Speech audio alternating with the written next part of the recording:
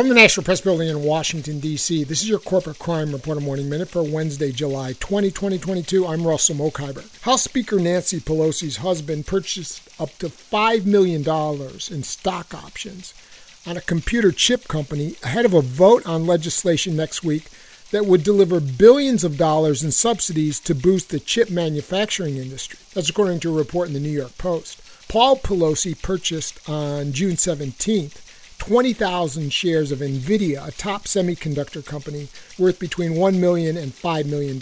Senators are expected to convene this week to vote on a bipartisan competition bill to set aside $52 billion to boost domestic semiconductor manufacturing and give tax credits for production.